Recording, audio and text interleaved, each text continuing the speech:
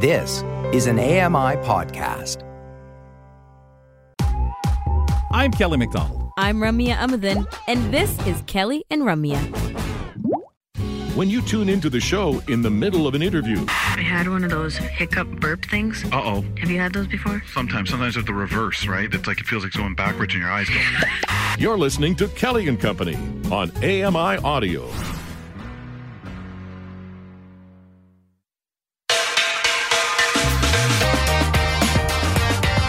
2 to 4 p.m. Eastern Time. Repeated the show at 5 p.m. Wherever you're listening in around the world, we appreciate having you with us.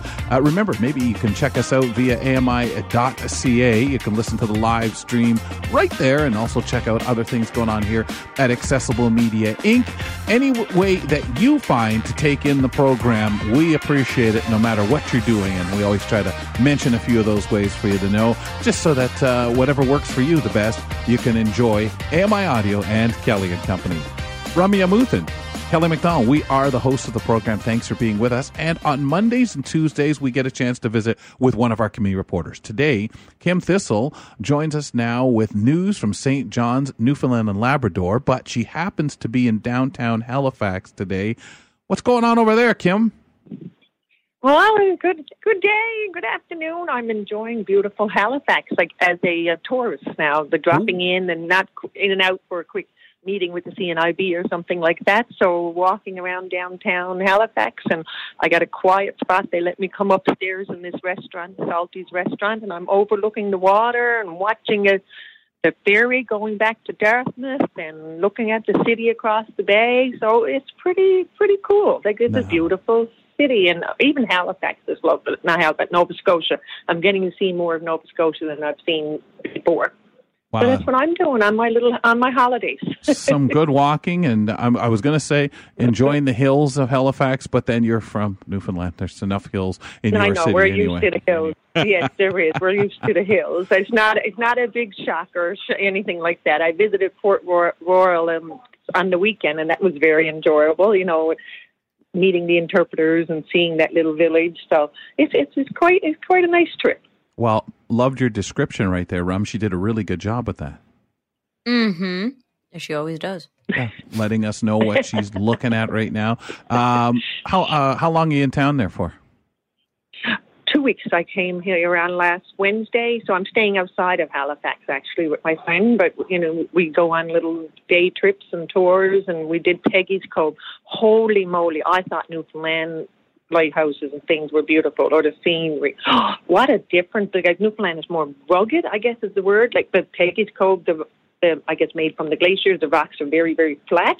Oh, right. And I don't know if you've ever visited it before. It was a different, quite stunningly beautiful, and taking pictures, but sitting on the rocks and lighthouses behind you, and just the smoothness of the rocks and the colors and the area and the way they have it set up and the beautiful little shops. So here I'm doing advertising, reporting things to do in Nova Scotia. Yeah, for sure. Well, I guess we should jump to your items. Let's talk about Mount Pearl Renaissance Festival. What is this all about? Well, this is the first time being offered. And do you remember meeting Darren Han several years ago? He's a coach from Heavyweights Gym. You betcha. We had him on the show. Right. Exactly. So he's very active, like in Comic-Con and that type of thing, and, dressing up as superheroes. And I believe he's part of this group putting this together as well, the Mount Pearl Renaissance Festival. And it's August 27th to the 28th, 2 days, the last weekend of August. And it's says Mount Pearl. Unfortunately, Mount Pearl is still been ongoing. There's been a strike in Mount Pearl, the municipal strike with the workers. So, like, venues are closed, like the Glacier softball programs or soccer programs are not going on this summer. So due to that, they had to get a new location.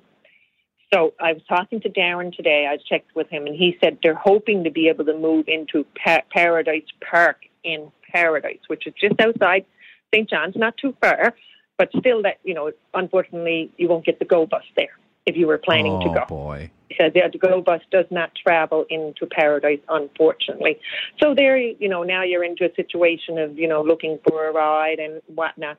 And the venue has changed. Now, that area is very nice, Paradise Park, and they have outdoors, and they have the building there as well. So, but he's not confirmed. It won't be till tonight. So that's the number one thing that's unfortunate there. But if anyone was interested, it is $15 a day for adults and children 5 to 12. And I thought it was so cool. Like, it's celebrating all things from medieval and Renaissance period and a unique historical event. So the Renaissance is a time when things changed and art became more humanistic, and we started dressing to show our prestige, and like the bright reds and the burgundy represented the royalty, and the high neck collars for the queen, like the ruffled collars. And, and from what I read about the Renaissance, the more clothes you wore showed all the wealth that you had. So I think that's going to be interesting to see that, because it says you can learn artisan crafts.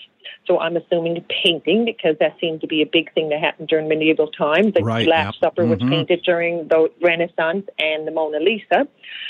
Dressing period clothing. So I thought I'd throw out a tidbit. What would the pants be called that the men would wear? Do you know what that would be? Trousers, weren't they? Breeches. Breeches. Right.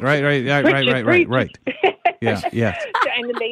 And then the ladies' dresses, they, I guess, from it, like lower cut and, stopped underneath the bosom, and then they came long dresses. And as I said, the colors, the reds and the burgundies symbolize wealth. So you can. Well, it was such a disparity between the haves and have-nots. Then it was, and the distance even became further. Exactly, and it said dance to a different tune. So I'm assuming they're going to have some music there. There will be vendors. So the vendors will be selling things like homemade and handcraft items like jewelry, leatherworks, clothing, soap, woodcrafts, food, and more. I'm always for the food, you know that. I love going for the food. And they also have a canopy, so they're encouraging anyone to decorate in Renaissance style. So when I look at the pictures in Renaissance style, you're talking like canopies and tents and a lot of drapery. That's what I see in the pictures. Nice. Wow. To doing up. So being reenacted, and I think that'd be a very fun event for families to get together.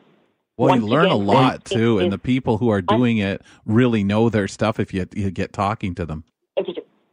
And that's the impression I'm getting. Like, I don't know if they'll actually have swords there, because I saw that question on Facebook. Are they allowed to bring replica swords? As long as it doesn't promote violence. So I'm not sure the answer to that. The time of the knights and the queen. So I'm sure the knights will be walking around, and the queen will probably be there. Probably be some queens there. It's an assumption on my part. But I would think that they truly want to bring it together. And the jugglers, I would think they would have gestures there. And so I think an opportunity for family to get out, us as visually impaired, who have vision loss, like being some descriptive and perhaps feeling the clothing. Like, that's what I did when I went to Port Royal, and the lady was doing the stitchery, and she let me feel the fabric, and I felt the fabric of her uniform, her costume. So being interactive that way. We do not have a mask mandate, but once again, to each their own. Certainly wear a mask if you're comfortable, if you want to. Okay. This is awesome. I think there's a lot to learn and a lot to have fun with too, which is really, really cool. Can we move to Come Home Year 2022 in Newfoundland and Labrador?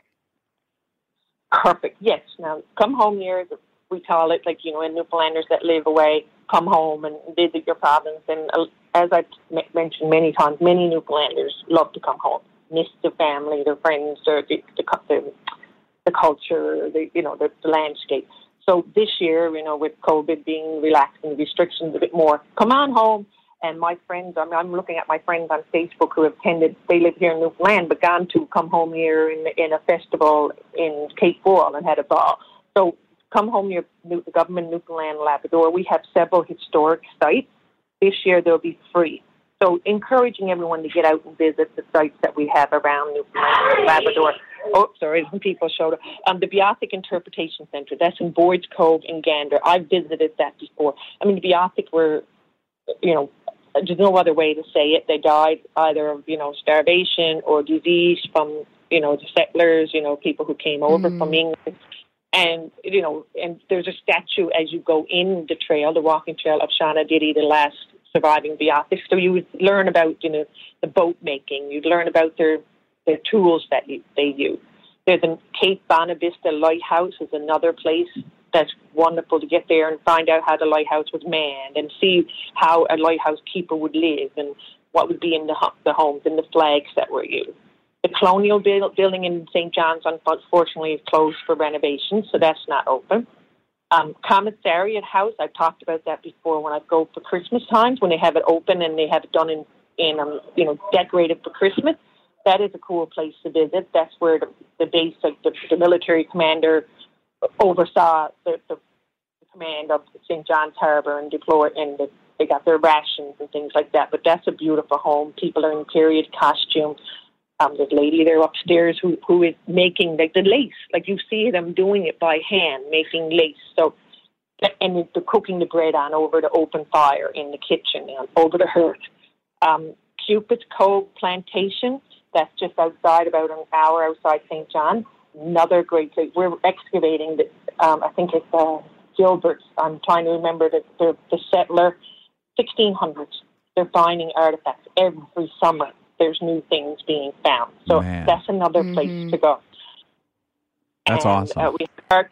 It is, and we have Heart's Content Cable Station. That's outside St. John's as well. That's free, and you go in there and you can see, that you can do the Morse code. You see how the people were employed there for the transatlantic to send messages back and forth from, Canada to England, Newfoundland. Mockdugger Plantation. And we have Newman Wine Vaults that's downtown. You can sample a bit of port. The port used to be stored in the hills of Signal Hill, and Point Amour Lighthouse and Trinity Sites. Awesome! So wow, Kim, there's so much. That is amazing, and good timing. We're out of time with you. We're going to let you go. It's almost dinner time. You might as well grab some food there at Salt's. Enjoy your visit and be safe. I will. Thank you. You take care. Talk to you next month. Kim Thistle is our community reporter, St. John's, Newfoundland, and Labrador. She covers off those areas for us. Remember to check out our blog at ami.ca/Kelly Co from her report. Coming up next, Young Wang shares her recent learnings about lawns, aesthetics, and diversity. We'll talk in just a moment.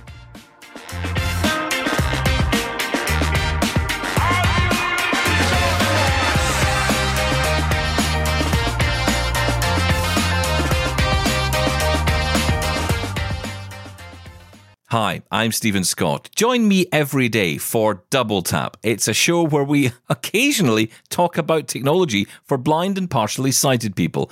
You'll find us wherever you get your podcasts.